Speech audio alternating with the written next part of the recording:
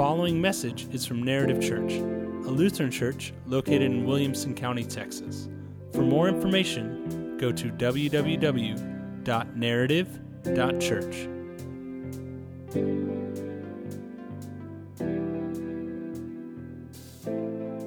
Let's read Scripture together.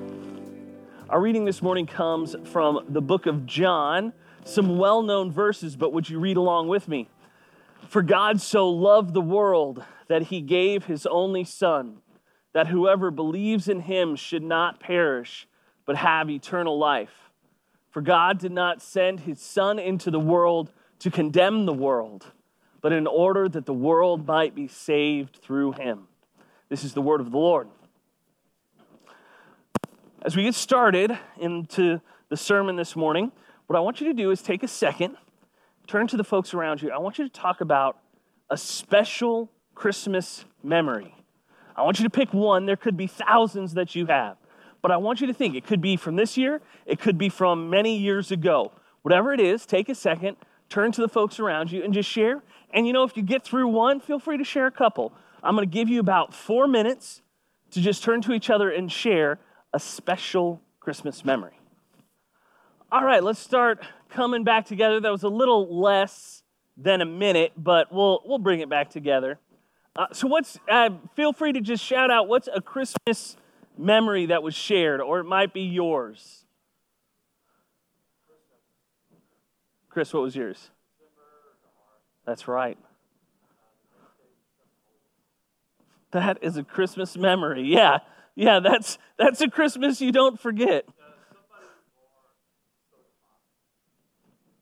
That's a great Christmas memory. Christmas in Kandahar. Wow.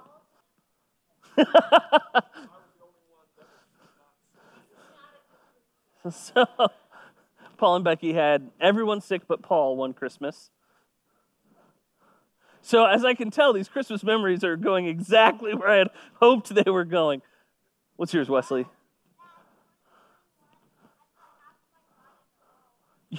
This year, you put half your body in a hole because just as you do on Christmas, that classic bury yourself for Christmas. I understand. It's one of those old traditions. So I get it. Anyone else, any Christmas memories? Maddie? It did count. No, I do remember that one. I was in high school. Obviously, I wasn't driving at 15. I would have been yes. We did that. I remember that Christmas, and that was a memorable one. I had forgotten about it until you just mentioned it. Anybody else, any Christmas memories? Oh, you mean like yesterday? Yeah. Yep. I have some very poignant memories around Christmas Eve, Christmas Day, but one of them is Mom would always make cinnamon rolls.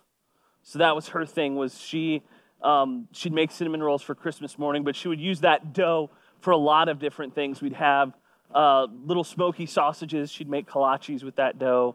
She'd make rolls for dinner with that dough, but in the morning it was cinnamon rolls. And so that's something for me that I was like, when I was leaving the house, I was like, Mom, I want you to teach me how to make cinnamon rolls. And I've gotten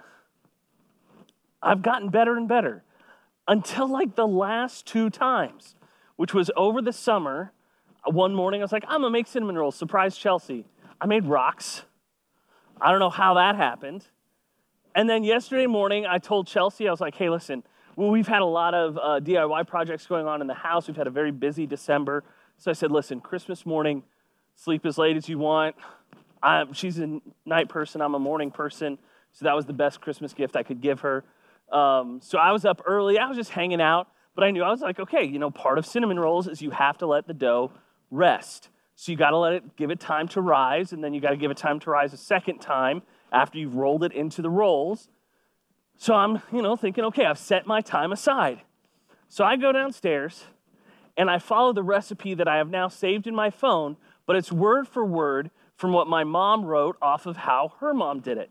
And it's an old Southern living recipe, but how grandmas and moms do. They've, tweaked it and touched it up. So there are a couple things that I'm like, this doesn't help me.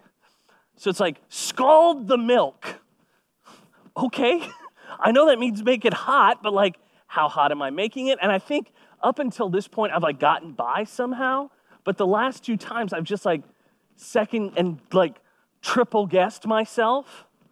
And so yesterday, I didn't know this was possible because the idea is you put all your wet ingredients together, you get your yeast going, you mix that in, and then you start adding your flour. So you end up with 5.5 cups of flour-ish. Like, and this is where my grandma and mom come in. They go, okay, you add these 2 to start off, and then you keep adding 2 as those are mixed in. But then as you get towards the end, if you need a little more, add a little more. So it's always like 5.5 is a suggestion, which in baking, unless you're, very talented, not great. If you're cooking something and you go, needs a little salt, easy, just toss in some salt. But like baking is science, and I had been like sciencing really well for a long time. But yesterday, I think I got to 8 cups of flour, and I was like, this is still goop. I have no idea how I took my favorite Christmas memory, and I have made, like, from when I was a kid, it felt like gack. What's it called today that they make it on YouTube? Slime, yeah. I mean, it was like I kept sticking things in it. There was we have one scraper that I think we got for our wedding, a little like wood handle silicone scraper, and I stuck it in to scrape the pot, pulled it out, and it kept the silicone head. I was like, I think this is past saving. So I made a great dough that went right into the trash.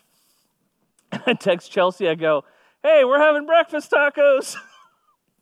Because luckily we had leftovers from fajitas from the night before. But isn't that kind of how Christmas works sometimes is, except for this group up here, which is only bad memories on Christmas. But we sometimes can look and say, okay, I'm in the Christmas spirit. I love the season. I'm a part of it. I'm excited. And now it's the 26th. It's like, shut it down. We did it. We made it. Okay, start on. Who's got their New Year's resolutions started? We just blow past this fact of like, we've been in the season. We've been in the excitement. We've been trying to experience it. And all of a sudden, we're past it. Now, maybe you have some family gatherings, some friend gatherings coming up that'll extend it a little further. But sometimes it just makes me a little bit sad that I get on the other side of it and I go, wow, we just spent a month talking about everything and now it's gone.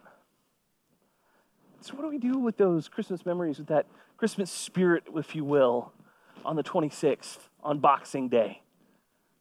Which I don't technically know exactly what Boxing Day is. I either assume it's people fighting or like all their Amazon boxes are going to the trash. I know there's an actual reason for it, but we're on this side of it. I was thinking, what scripture do we want to read? What scripture? And at one point I had written down scripture, and this morning that written down scripture was gone. So Matt and I were sitting here this morning. He goes, I don't think we have scripture in for this morning. I was sitting there thinking, I'd written a sermon around something, and I just thought of John 3:16. Something we all probably know. 16 and 17. For God so loved the world that he gave his only begotten Son, that whoever believes in him will not perish but have eternal life. And I love 17 goes, it's for the whole world. Not to condemn it, but to save it. The good news of Christmas is good news for us on Christmas Day, on the day after Christmas, and into the whole year. Don't have to do a lot of expounding past that except to say, Christ child came for you. For God so loved you that he sent his Son for you, not to condemn you, but to save you. The good news of Christmas is good news we can take into the whole year. That when the times are going good and you have a nice, warm cinnamon roll in your hand, God so loved the world that he sent his Son for you. And in those times where you think maybe another half a cup of flour will save it, For God so loved you. Whatever that translates to in your life, in the good times, in the memories, in the excitement, in the spirit of a season, Jesus came for you. In the sadness, in the heartache, sometimes in our own sinfulness, Jesus came for you. We sing carols, we put up nativity scenes, we put up lights, we put up trees, we do all of it. Because over and over again we remember that Jesus came for us, that he so loved you.